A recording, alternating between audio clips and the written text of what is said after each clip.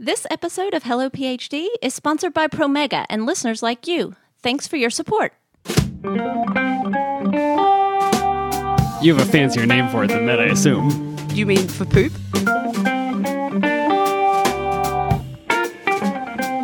So 250 times people have found poop, put it in a bag, and mailed it to you.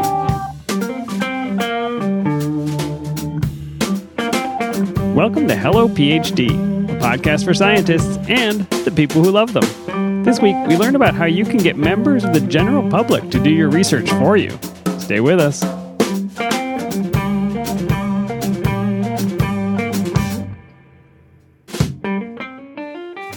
And we're back. This is Hello PhD, episode 111. I'm Joshua Hall. And I'm Daniel Arneman. And we'll discuss the human side of science and life in the lab. Dan, it's been a month of Sundays.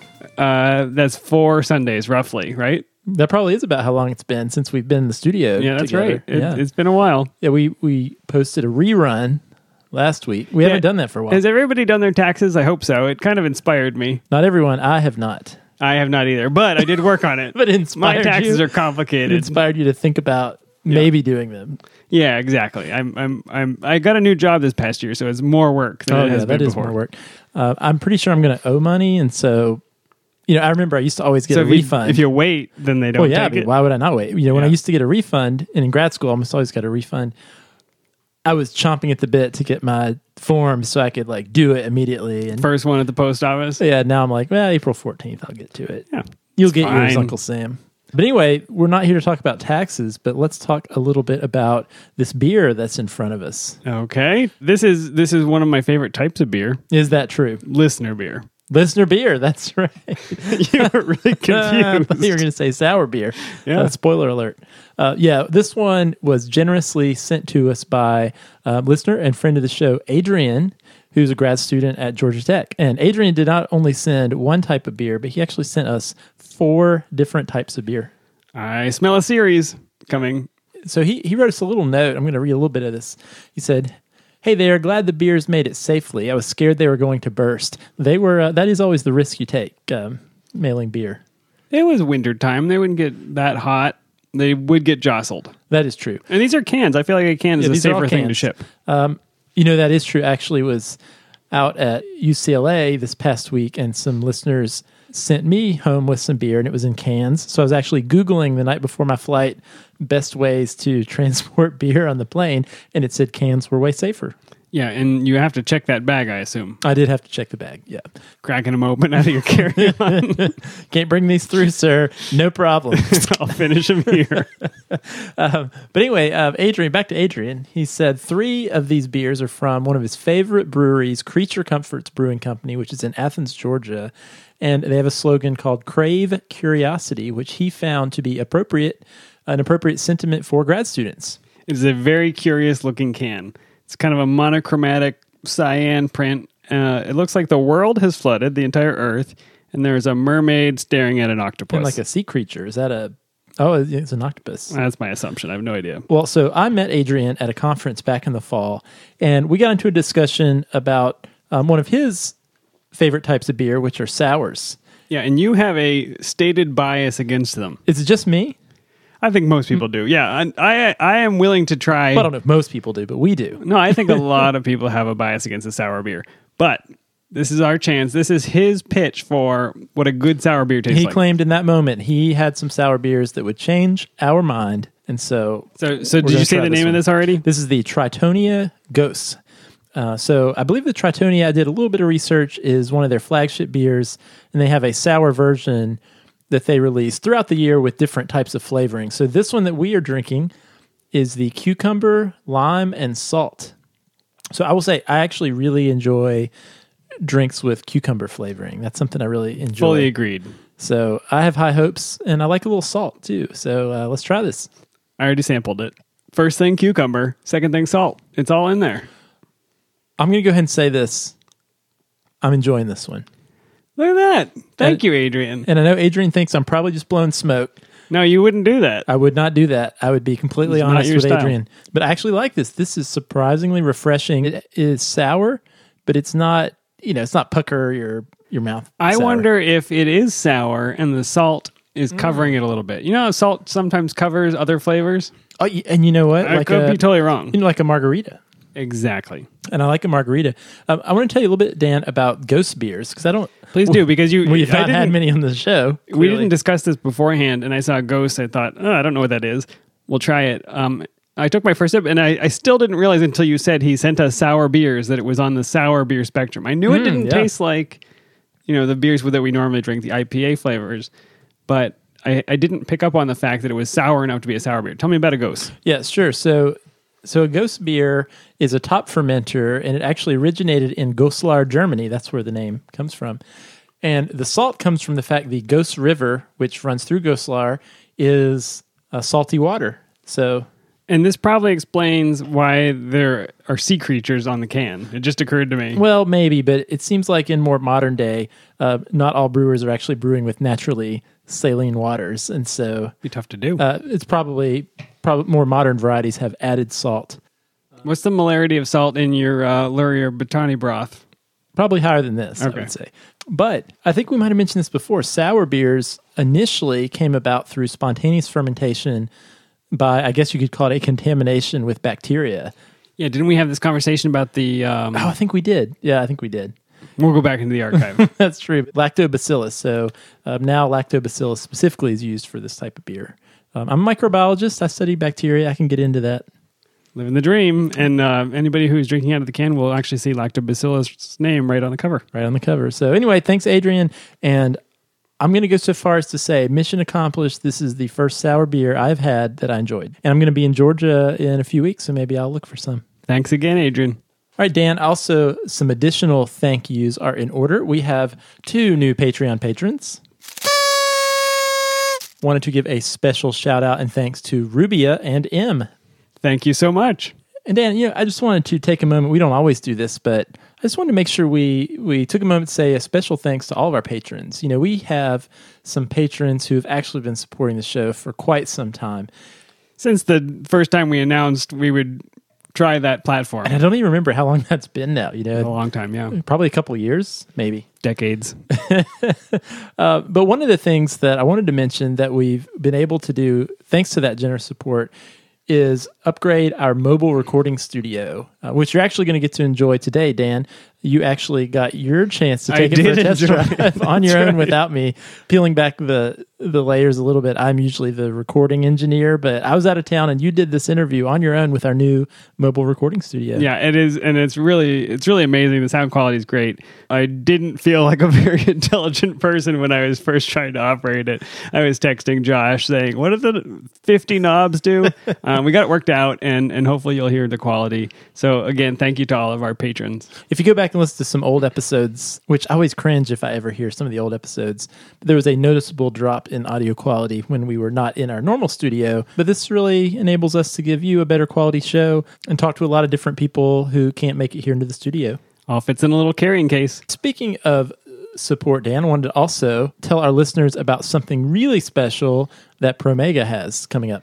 That's right. They're doing a 2019 real-time PCR grant. So if you do real-time PCR in your lab, you can apply to receive this $10,000 grant. Is it $10,000? $10,000 in Promega products, access to VIP technical service, and specialized training on real-time PCR techniques. So if this is a technique that you employ in your lab, I highly encourage you to go out and apply for it. You can apply before May 10th at www.promega.com/realtimegrant. You did some of this in your lab, didn't you? I never did a whole lot of real-time PCR. Was that even invented yet when we were... Yeah, that's a good question. Yes, of course it was. I think it was, yeah. So apply for this grant, and then you can justify all of the podcast listening you're doing while you're in the lab. While you're watching your real-time PCR run. It pays off. All right, finally. Josh, let's get to our interview. All right, sounds good.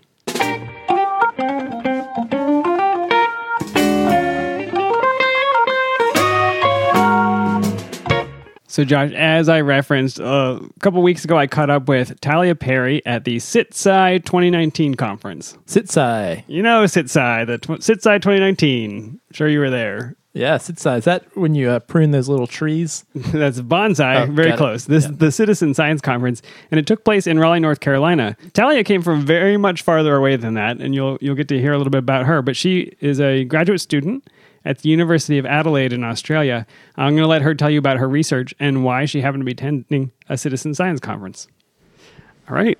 I'm here with Talia Perry. Welcome to Hello PhD. Thank you so much for having me. Talia, you have flown halfway around the world, and we're very excited that you're here because you study a creature that I know almost nothing about. So tell us a little bit about where you're from and what you study.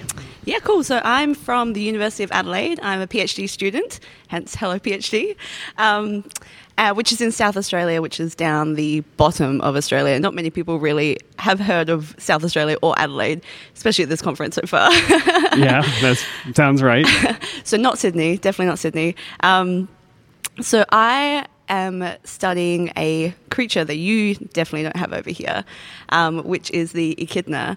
And echidnas are one of the most fascinating mammals in the world because they are only one of 2 egg-laying mammals, which makes them super fascinating in all terms of their biology. This is a monotreme, right? Yes, this is the name for this group of things. So I had to look up pictures of echidnas. Yeah. And for the people listening, please go look it up. We'll put up a picture, but it looks kind of like a hedgehog crossed with an anteater. Yeah. About how big are they? They're about, I don't know how to put this in terms. 3 apples high is how big Smurfs are. So like 2 basketballs. Oh, they're that big? Yeah, they're quite large, especially the full-grown ones. They get quite big. Yeah, that makes sense. I saw a few pictures, but there was no banana for scale, so I had no idea how big they are. Yeah. 2 basketballs? Yeah, they're like that's huge. That big.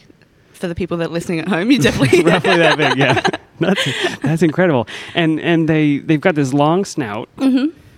And tell me about the snout is the least noticeable thing about them. They've got these spikes all over their back. Tell me about their life. Yeah, well, they live all over Australia, which is like super fascinating. We have very different environments. You go from like arid deserts to snow and tropical areas, and they're found everywhere. They have these, they've got spines all over their back, which are actually just really, really thick hairs. Okay. And they develop the spines first when they're babies. And then they've got fur or hair sort of intermittently sort of around the spines. And it's really funny if you go sort of south towards Tasmania area, you get really, really fluffy echidnas. So I'll send you... soft? They just look fluffy because their hair is longer than a lot of their spines. So they don't actually, you can't really see many of their spines, and they just still look like don't big touch fluff them. ball. Okay. Not a good idea. Yeah, they're still very, very difficult to grab. So, what do they eat? You said they can live anywhere. Yeah, well, when you said anteater, they actually are anteaters. That's what they're sort of known to be most famously for. But there has been sort of evidence and people watching them and seeing that they actually eat a whole range of different insects. But we don't know what those insects are yet because you see the ant exoskeletons all throughout the echidna's poop. And so that's how people have sort of... And you watch them and they'll sort of go hunting for ant and termite mounds, and they've got like the gigantic long sticky tongues like anteaters and pangolins and those sorts of animals do. Yeah, I was anybody who's listened to the show long enough knows that I love words and word origins, and the genus is Tachyglossus. Yep, Tachyglossus. Which tachy, fast, glossus, tongue. I think that's where that comes from. It's a fast tongue. It is a fast tongue, okay. yeah. That's a weird name for an animal. Okay, so they eat ants and other things. And is this part of what you're studying? Yeah, it is. So I am studying echidna poop, basically, and wanting to find out more about all of their biology from... You have a fancier name for it than that, I assume. Do you mean for poop? Scats, Scat. right? It's really, I went from using the word scat to people not knowing what that was to just being like, it's poo. Like, yeah. They're not singing jazz, no? Yeah. Okay. Okay, so you collect this and look for evidence of what it is they're consuming, or what are you trying to learn? Well, I am actually from a genetics background. So I'm looking at the DNA and the hormones that are actually found inside of the scats. And so from that, you can get the DNA from the food they're eating, because that's all Sure, throughout yeah. it. You can get the DNA from the echidna itself, so we can actually find out more about, the genetic makeup of the populations around the country, which is also a little bit of a controversy. And also their microbiome. So microbiome is obviously a great indication of health. And so That is fascinating. There's an echidna microbiome project. yeah, absolutely. That's amazing. Yeah, and it's really cool because we've got samples from the captive echidnas too, so we can actually compare between the captive and the wild echidnas, which is super fascinating to find out the differences with that. That's amazing. So are they endangered? Are they threatened? Is there some reason that they're an interesting population to study? Well, even though they're a really iconic animal in Australia, everyone knows what an echidna is. Now, once you've seen one, you will never unsee it. Yeah, yeah, they're really quite adorable. They are. They're cute little animals. They really are. They're amazing, and everyone loves them. But they're really understudied in Australia, mainly just because they're really cryptic and they're really hard to find out in the wild. If you do find one, you might not see the same animal for a couple of years in the same area, or they don't have necks, so it's really hard to put trackers on them. But even if you do put a tracker on them, you'll sort of know that they're in like a couple of meter radius around you, and you still can't find it because they're really good at hiding, and they just disappear into the soil, or they're really good at camouflaging into the environment. Burrow and get into the leaf undergrowth. Yeah, they can if the soil is like loose enough, they can literally just sink directly into the ground because their front legs and their back legs point backwards, which is also a fascinating story because museums put them forwards because they didn't know any better. Yeah, so all throughout Europe and America especially, they're all flipped around the wrong way, which is really interesting. I never thought of that. That's amazing. So next time you go to a museum or you see a stuffed echidna, check for the back legs because that's what I do. Because some taxidermist has flipped them the because they wrong just way. automatically thought that they, like most animals, their back legs would be pointing forwards because that's a Why pretty wouldn't normal you? thing. But no, they sort of They point also backwards. lay eggs, though, so I feel like we should not make any assumptions about the orientation of echidna. Yeah, exactly. So they because of their back legs pointing backwards and the front legs pointing forwards, they sort of just like dig and then they just disappear into the ground. It's with just spikes showing. Yeah. Sometimes they go all the way under. Wow. Yeah, and other times you see just like sort of some spikes. And they breathe through their little nose that sticks out? They use their nose as a snorkel. They swim a lot as well, so they use their nose as snorkels when they're swimming, which is really interesting. I don't know where we got I'm not the with first that. person to say it. Australia has the most amazing animals.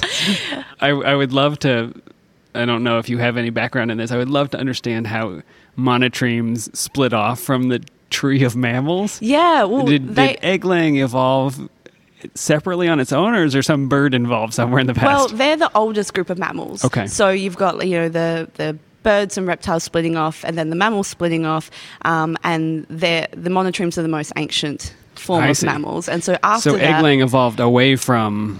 mammals evolved to not lay eggs anymore. Yeah, exactly. So you're sort of seeing a snapshot in evolution, essentially, with the monotremes, that you've got the egg-laying part of things from the birds and reptiles, but you've also got them providing milk for their young, which is the mammal side of things, and having fur and all of that. And then after that, you've got the marsupials and the eutherians splitting off from each other, like another 40 million years after that. So where the young are kind of born, but not developed enough to live on their own, and they're kept in the pouch. Yeah. So you see from the monotremes, they've got an egg, and they're only in the egg for like 10 days, and then they hatch, and they're like the size of your thumbnail. They're so small, and then they develop in the mum's pouch, but they develop really, really quickly. Within like the first couple of months, you see spines, and they're about the size of a cricket ball, I guess. And then, whereas with the marsupials, they're born very, very small, so they're still probably only like an inch big or something, and then they develop live in the pouch. Live in the pouch. Whereas what most people sort of recognize as mammals, which is us and cats and dogs and elephants and horses are born able to walk, right? Yeah. It's a much different level of development. Eutherians are way more developed as they're born, basically. Awesome. Well, I mean, it's wildly fascinating, and you're studying their microbiome and their genetics and their food sources from their poop. Mm-hmm. I'm a little worried for you as a graduate student because they sound very elusive. Yes. How are you supposed to graduate by collecting this and getting a big enough sample? I mean, you would have to... I can imagine you could hunt all day and never find one. Yeah, absolutely. And this is where this other part of my PhD, which has been really cool to run, is the world of citizen science, which is basically where you get the general public to help out with your research. And they do real science during the process. And there's different types of citizen science. There's projects where there's a researcher that develops the project, and then they have the general public helping out with collecting or analysing data.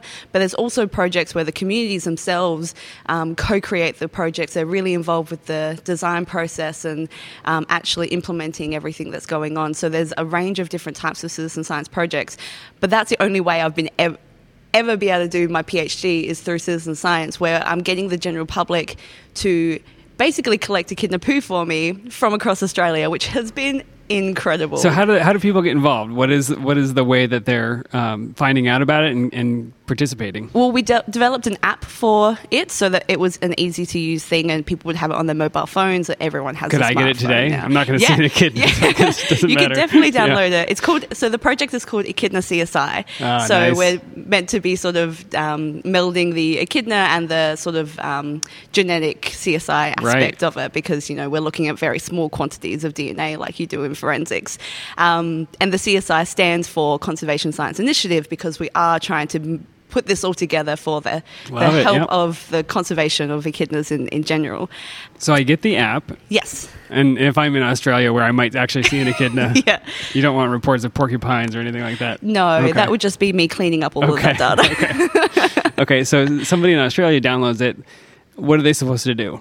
So we've got two approaches for the project. So the first one is to just give us photos of echidnas themselves, because even though they're well loved in Australia, we have basically no knowledge of exactly where they're found.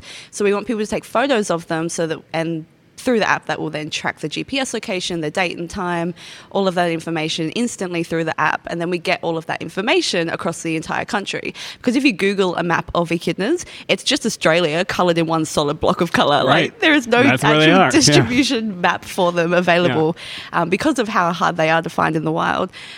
So we're asking for that as a first point of call. And then the second one is getting people to find echidna poop for me. And again, taking a photo of it when they see it so that we get the GPS location. But then also literally just to put it in a plastic bag and to mail it to me. So That's legal in the mail system? Yeah, well, no one knows about it. Okay. So That's we great. haven't had any complaints yet. No complaints yet. So I'm assuming that it's recognizable as echidna poop, or you have to watch the echidna do it before you know it's theirs? No, the echidna poop is really distinguishable, Okay. which is a perfect for a citizen Josh science would be very project. mad if I didn't ask you to describe echidna poop. So echidna poop looks they're basically like tubes of soil. Okay. So they're quite thick. I use a 5-cent coin in Australia, but I don't know what the equivalent is in the US. So a coin size basically, and they can be 10 to 15 centimeters long. So they're really quite large. Again, I don't know what the conversion is in inches. Yeah. And they're full of soil because they suck up the soil as they're sucking up the As they're insects. eating insects, yeah. And you see all of the ant exoskeletons through them too. So it kind of looks like glitter in the lights, Okay. which is a good way to describe it so that people get interested. But it's it's kind of like a scat that it doesn't look like anything else in the wild in either our native wildlife or even feral cats, foxes.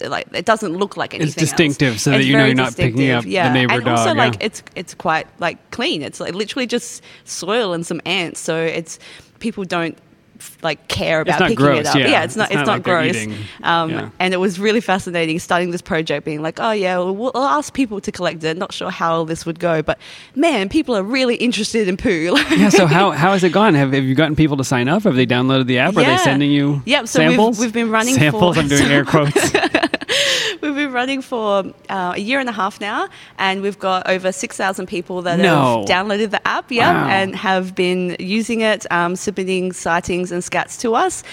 We had just hit over 5,000 sightings last week, which is incredible. That's amazing. Congratulations. That's more sightings of echidnas recorded in 1 year than's been recorded in the past 10 years from just normal, professional ecological studies, or not even actual ecological studies for echidnas, but people have been doing other ecological studies and then have just been I saw an echidna in that, and we'll give that to government Right. systems and things like that. So And you've got the geocoding on those, the pictures of them. So the pictures is an evidence-based thing, because you're getting general public to submit these sorts of data for you. So as a point of data collection, data quality, at least if you've got a photo there, then you can basically evidence they definitely saw it. They're not just giving us data that we can't It's not a picture in support. the museum with the feet backwards. Yeah. And we do get those, but Okay. at least I we saw can an echidna at the museum in Adelaide, yeah. Thanks for nothing. And we've got about 250 scats sent in so wow. far. So 250 times people have found poop, put it in a bag, and mailed it to you. Yep. And that's not incredible. even including the ones that they've collected something else. Sure. So because some people sometimes like I was people going to will ask. just I didn't want to ask. we'll just like think it's echidna poo Right. and give it to us. And there's a few of them like wombat poo. I don't know if that's Oh, a yeah, thing here, it's but like cubes, right? Yeah, they're squares, so they're very distinguishable. So that we don't get much. You've of got that, a picture. but- I looked through the Echidna CSI website, and there Yeah. was a picture of all the poos lined up. Yeah. This is wombat. This is wallaby. Yeah. And I saw the echidna, and I didn't understand that they were. I thought they were the size of a little hedgehog.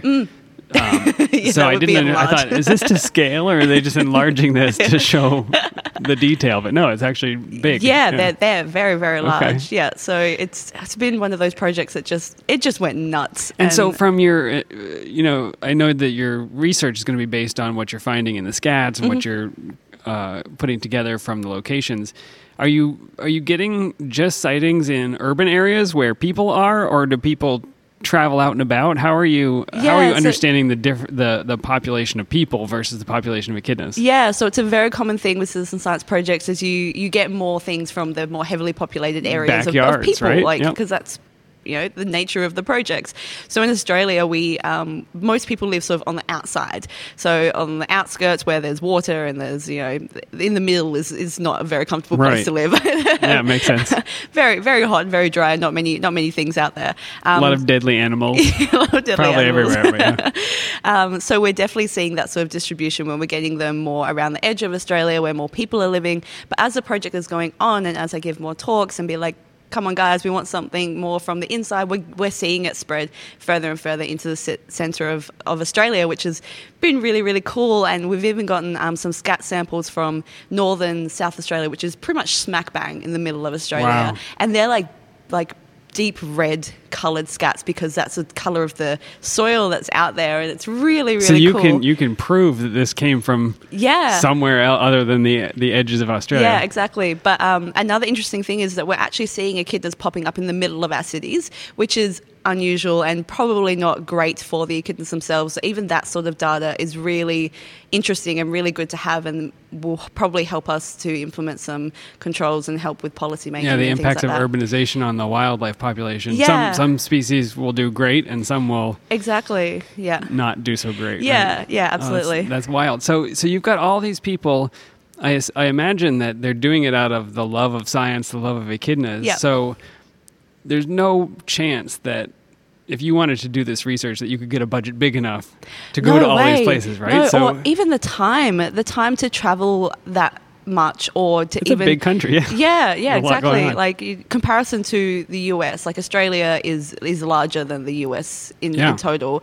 It's a really large area to cover. There is no way I would physically be able to do it by myself. Even with a team of scientists, there's no way we would be able to collect this many sightings, this many scats, go to these sorts of locations. Like the budget alone and the time alone, I would be doing this for the next 40 years of my life if I wanted to get that even sort of a fraction of the data information. you've gotten in a year. Absolutely. So that's the power of citizen science is such a cool thing. Well, and the reason you happen to be in Raleigh, North Carolina, halfway around the world today, is because you're here for a citizen science conference. Yes. So tell me about that, and tell me about some of the things you've seen this week. What are the types of projects that really lend themselves to citizen science? Yeah, it's been an incredible conference. So this is the largest citizen science conference in the world, I believe, and it's got over 800 people that came to this conference, and they have been from all around the world. There's about 6 or 7 of us from Australia. There's been a lot of people from Europe, even places like South America, Korea, Philippines. It's been incredible seeing the diversity of people and the diversity of projects coming all in this one centre. Mostly focused on wildlife? What are the topics? No. So a lot of citizen science is more biodiversity based because, you're getting people out into the environment and asking them to take photos of, plants and bugs and lizards and birds. Birds. Oh, birds is a huge. Yeah, there are a lot of birders. I didn't know the world of birding until I started. I want to be an citizen science. echidna. I don't know if that's a thing, but we should start it. Yeah. Definitely a thing. So yeah, there's those sorts of projects, but there's also what's sort of known as environmental justice, which is a big thing in the US, not so much in Australia, where people are taking control of their own environments and doing things like water quality testing, air quality testing, and trying to get things changed in their own communities, in their own environments, because they're basically sick of seeing things happen around them and them not having the power to do anything about it. So citizen science has become like this really cool thing that is giving power to their own communities, and then being involved with researchers and with scientists and with policymakers to then make those changes, which is really cool. But yeah, by going to my stream and sampling it, and being able to tell my community, you know, when our kids are playing down there in that water, here's what's in it. Yeah, absolutely. It's a huge service that maybe a university or a government isn't going to be sampling my stream because it's just not cost effective, but I could do it. Yeah, absolutely. There's heaps of water quality projects out there.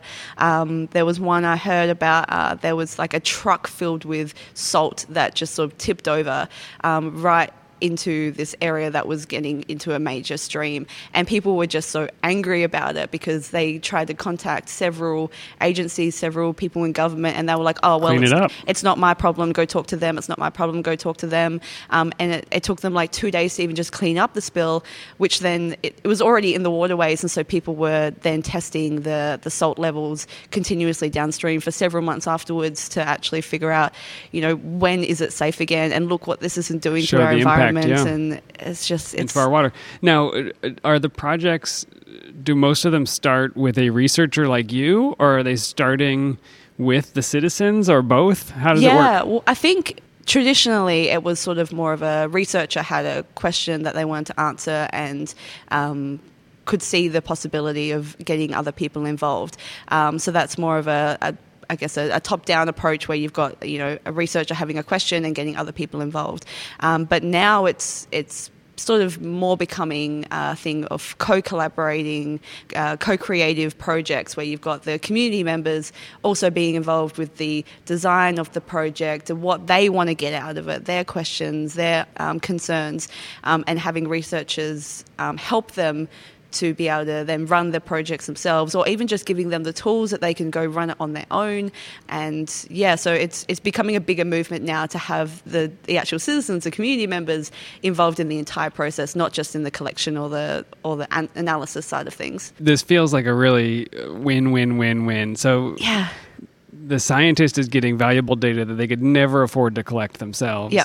The citizens are getting education about how the scientific method works. Mm-hmm. They're getting to participate in it, which is way better than learning about it in a textbook. Yeah, absolutely. And testing things in the environment, we're learning about our animal populations, our insect populations, and we're documenting the state of affairs right now, and we can understand how it changed. I mean, it's just like it's good all around. Yeah, and it's forever growing. I know that the NSF here seem to be funding a lot of citizen science projects, which is amazing to see. We don't have quite that amount of support in Australia yet, but it's still in baby stages, I think, in Australia. Citizen science is it's not new, but it's a growing phenomenon, and it's getting researchers to even know that this is a resource that they can use and implement, and it takes a lot of work, it takes a lot of time and energy, and you know, you're not getting a lot of money for it, so people sort of have to be advocates for it to become a bigger thing. But it's definitely growing, and I'm so excited to see how it all sort of changes in the future and becomes a bigger and better thing. And hopefully, you know, everyone will be using citizen science in the future, and it's coming into our education systems more. You're getting schools, teachers implementing citizen science into their classrooms. So go out and take pictures of those bugs that you find in the playground. Yeah. Like NCSU is now becoming the citizen science campus for undergraduates. They've got probably hundreds of citizen science projects that undergrads and postgrads can get involved in, and they've even got their own club, like student-run club for citizen science. And it's just to see it being implemented more into higher education too is becoming a really, really cool thing. So are there websites or places that listeners should go, to get involved, to be able to take their phone and go participate, or places that they should go to learn about how to do citizen science if their project would support it? Yeah. Where do they go to find out about that? Yeah, well, for US, but it's becoming more international as well. SciStarter is sort of the hub of where most like projects... Kickstarter for science? Is it SciStarter? Okay. Yeah, so it's pretty much where most citizen science projects are listed, and you can sign up and they'll send you emails about new projects, or they'll sort of guide you into particular projects if you've said that you're interested in different areas of research and science. So you can, so SciStarter is a great place to look for projects. The Citizen Science Association, which is based in the US, but there's bunches of different associations now around the globe. So we've got an Australian Citizen Science Association, and there's a European Citizen Science Association. There's one pretty much on every continent now, and they're the places to go if you want to learn more about how you can implement them into your own research. They've got resources, they've got people that you can contact. There's a new journal, Theories and Practice of Citizen Science, that's run through the CSA to be able to see what sort of, because there's a lot of social science research happening now, more about like how are the people involved and what are their motivations behind it. Makes sense, yeah. Yeah, so and that's the thing, it can not just be in science now, it's going into social science, it's going into education, citizen science is becoming like a global university education system now, which is really, really cool. There's a new way to practice science that probably has its own statistical methods, it probably has its own, I'm assuming, ethics for how you engage people and how you get them to do the work. So, and don't jump in blind, right? Yeah, learning how people think and how you can market your research to other people to get them involved. How do you make an app as a grad student? I don't know. Yeah. It's a new world. Yeah, exactly. Technology is a huge thing, because we're getting all of this data in, so being able to know how to store the data and where to store the data, and there's a lot of, GIS systems involved, and so you've got even like geologists coming in and, figuring out I assume you store the poop in a freezer. Yes, okay. I store my poop in a minus 80 degree Celsius freezer, which I think is 112 Fahrenheit, so cold, very cold. Yeah. Okay. Anything else you want to say about citizen science? No, just get involved. Find out more about it. Contact your local Citizen Science Association. Look up all of these cool conferences that are happening all around the world. They're amazing, and a lot of them are now giving scholarships and helping out with fees so that just community members can come along as well, or teachers and things like that. So it's just a really great community to be involved in. Everyone around is so welcoming, so nice. Like, this conference has been incredible. Like, you walk into a room and you come out with 10 new friends. So yeah, it's a fantastic just bunch of people to be involved in as well. I love it. Great advice. And the idea of if you know a high school teacher or a middle school teacher, letting them know about some of these resources so that they can get their students involved. I know that funding for science education is not always the best, but there are these resources. There are people like you that have put together apps so that kids can get involved, adults can get involved. Absolutely. How much fun would that be for a kid to go find an echidna poop? I know. It'd be the most fun for them.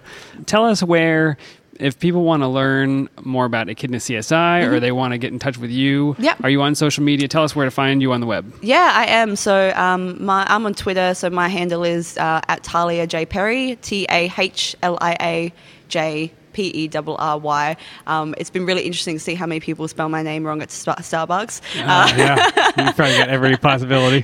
Instagram is Talia_Perry. But if you want to follow along for Echidna CSI, we have a website. Just Google Echidna CSI. It's probably easier than me trying to That's fair, read and we also have a Facebook page. If you just want to see cute echidna photos and videos all day long, just follow us on Facebook again. There's no if. You do want to see cute pictures of echidnas on Facebook. Yeah, and it's been an incredible system, just seeing the engagement level on things like social media around echidnas has been amazing. Like, some of our posts reach 40 to 100,000 people sometimes. It's just... Because they're adorable. They're adorable. People love them. So it's been really, really cool. And if you're ever in Australia, download the Echidna CSI app. And if you see an echidna, please post it. I'll be the first person that sends you a picture of an echidna from the Raleigh Natural History Museum. Like, damn it, Dan.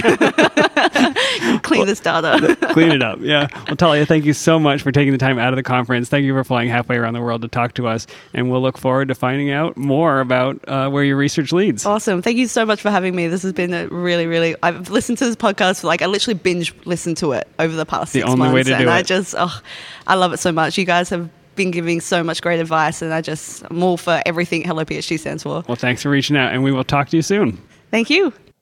First of all, Dan, I think it's super cool that Talia reached out to let us know she would be in our backyard in Raleigh, North Carolina, all the way from Australia. That is a helpful reminder to all of you. If you have topics of interest, we want to hear from you. I mean, this was such a great opportunity to be able to talk to her while she happens to be in the region. But we also have the technology to call people on Skype, so it doesn't matter where you are as long as you have the internet. Yeah. So, Dan, I love the idea of citizen science. For the last 10 years, I was involved in a lot of K through 12 science outreach programming. So it's something that near and dear to my heart. But this is even kind of different than science outreach. This is actually having members of the public help you with your dissertation research. That's pretty cool. Have you gotten to participate in any citizen science projects at all? The one thing that I have done that I've actually just recently gotten interested in, I really like birds, and so I have the bird feeders in my backyard. You do, and you have like an Audubon Society guide somewhere, don't you? I know. So, there are these ways you can, they're documenting the migration patterns of backyard birds, and so you can basically enter in what birds you observe in your backyard. So that sounds like the eBird project from the Cornell Lab of Ornithology, and I think that's one of the most famous citizen science projects. They seem to be pretty well funded, and like you said, they're tracking bird migrations and populations and threats. It's amazing. One that I participate in as a gardener is called the Big Bug Hunt, where during the summer months when I'm out in the garden more, they will email periodically and say, what bugs have you seen and what were they on? So I'll be outside, I'll see aphids on a rose, or I'll see squash bugs on my squash plant, and I'll type that in. They are collecting that in the effort to be able to tell people in advance when our bug group will show up in their area. So if you're a farmer or just even a home gardener, knowing that cabbage moths are on their way is really helpful. Yeah, and it really reminds me a lot of what Talia was talking about as a big advantage to doing citizen science. It's not just a monetary reason, but it's better data. I mean, your small research team could only be in so many places at one time, and so just get so much a more accurate snapshot of what's going on in the world when you have all these additional eyes and ears out there collecting data for you. I think the challenge becomes data quality and somehow cleaning it up. So on the Big Bug Hunt, I can type in words and it'll have a drop down that says, did you actually mean this? Gnarly green bug. Yeah, I'm going to type in the genus and species because that's kind of who I am. But yeah, gnarly green bug is probably an entry that they've gotten a couple thousand I would write times. Gnarly green bug on the tree leaves. Ew. Just type in ew. So I think this is, as a citizen scientist, I think a lot of the challenge is going to be cleaning the data, making sense of it, and making sure that you're getting high quality output from these people that are helping. Well, but Dan, with this bug project, I thought one of the things Talia mentioned, one way they collect data could be super helpful for that too, is folks snap a photograph, and most of our devices, there's built-in GPS and timestamp info right there in the photo data. No, you're absolutely right. And for an expert who is studying a squash bug, they know the difference between that and the other 15 bugs that look just like it. So I think you're right. Having that geocoded photo would be really valuable. Yeah, I will say one thing that jumped out at me was the way that people send poop to Talia is very similar to the way our listeners send us beer. Except so different. No, she mentioned you asked her if it was legal to send biological waste through the mail, and she said, "Well, the mail carriers don't know that's You're sending soil through the mail. It's fine." That is literally how sending beer to us works. Is it legal? It's water. Yeah. It's technically just water. But thanks, Adrian. The other thing I thought was I got a chuckle out of was we have discussed weights and measures and units on the show, and I enjoyed your discussion of Smurfs are 3 apples high. And I put a picture of an echidna in our show notes here. 2 basketballs. Did you scroll up and can you tell me from the photo how big you think it is? There's no telling. Oh, I would have said that is about the size of 1 volleyball. But it's 2 basketballs? I don't know. That's it big. doesn't look like 2 basketballs is pretty tall. I mean, I would not have thought it was that big. You can't tell. There's no banana next to it. That's the problem. Do you think these creatures are cute or not? They're kind of weird looking. Yeah, I think they're adorable. Yeah. They passed the squee test. What is the squee test? Well, when you see one, you go, squee. Oh, I want to see its feet backwards. All pictures from the front. Oh, look at that. Skeleton is totally wrong. Skeleton's wrong. Foot's Feet facing forward. Feet are facing the wrong way. Oh, here you go. Right here. See it? Oh, yeah. Can you tell? Backwards. Foot's backwards. Well, some citizen science going on here today. I'm going to send Talia We'll get back a to you photo in a that I couple of found weeks. online. You know, Dan, actually, the citizen science thing, I thought the example she gave of the neighborhood where the salt truck had the accident and Truly citizen-driven Yeah, science. I mean, the officials said, we don't have the manpower, we don't care enough to go check this out. I think that's a similar thing to what happened here in the United States with the Flint water crisis, the lead levels in Flint, Michigan. The sort of initial bellwether that I believe were some citizens who were testing water for their own purposes, I think through a class or something, and they first discovered this. Yeah, and that was what I heard from her, and by looking through the conference, it's a lot of middle school and high school students are coming to this conference, and they're participating in their own schoolyard or they're participating in their local habitat areas. Awesome way of getting people interested in science by getting their hands on it. Well, and really that's what science at its core is all about. It's understanding how the world around us works. And I think sometimes we lose sight of what that means, and we think, especially I think sometimes those of us who have been in the science machine for long enough, as we think these questions have to be these huge global questions. But really, how inherently interesting is it to just understand, really, how do things work right outside my window? I mean, how cool is it? There was a whole conference about this with people all over the world right here in our backyard. Amazing. It was totally amazing. I wish I would have gone. You should have. How did I miss this? Josh, I would love to hear from some of our listeners who may be participating in citizen science. Their projects, maybe they've started an app or they have a website or some way that they've got the general population helping them. I would love to hear the other examples of that. Or maybe they're thinking about it and there's a way that they could put this together. We could put them in touch with Talia or other people in that community and start leveraging the power of the rest of us. And it sounds like people want to do this. I know I do. I do too. Dan, can you think of any ways you could have leveraged citizen science in your own project in grad school? Everybody takes a mouse home. No? It'd be tough. I think it'd be pretty tough. Everything was in dishes and incubators and PCR machines. Everyone don this respirator and Tyvek suit. Your home needs to be BSL-4. Yeah, it's fine. Home BSL-4 Anybody who has a home BSL-4, actually, we probably would like to know who you are. And we will alert the proper authority. Yeah. That's right. And just to be totally clear, it was a BSL-3, not a BSL-4. Okay, fine. Yeah. All right, Dan, well, thanks for doing that interview. That was really fascinating. Thanks to Talia for reaching out to us, first of all, and for taking the time to talk to us. Absolutely. And my conversation with her sparked another interest that we have, another question that we'd like to ask our listeners. I asked her about how grad school is different in Australia, having been through the process now that she's in the middle of the process. And I've got an interview recorded with her about the ways that Australia experience is different. We'd also like to hear from people from around the world. If you listen to Hello PhD podcast, you've heard how a lot of graduate programs work in the United States, but we'd love to hear about your country. And what I took from my interview with Talia that we will include in this future episode is there are some great ideas that are worth considering for graduate school here in the U.S. and other places. We do not have it all figured out. If there's anything this show illuminates. You mean you and me, or like the U.S. programs in general? Yeah. Well, probably both. Yeah, fair enough. And I think, Dan, we're going to go ahead and make the audio of that conversation you had with Talia about grad school in Australia available to our Patreon. Yeah, I would like to do that. We have patrons from all over the world, so we will put that interview together just for you guys. You'll get it earlier than everybody else, and then we'd like to hear from you about your experience in different parts of the world.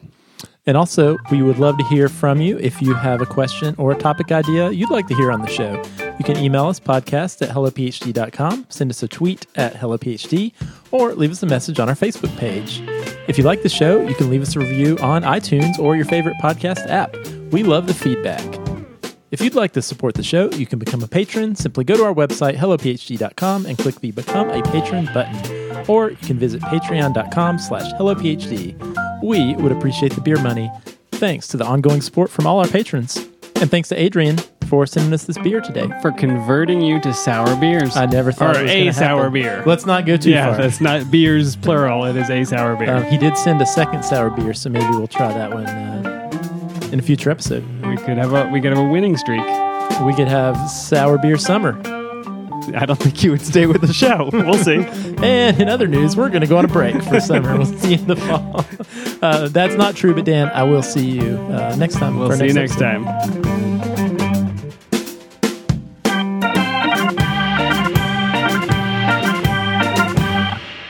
And we're back. This is Hello PhD, episode... God. 3 ones is 111. Let's do it again.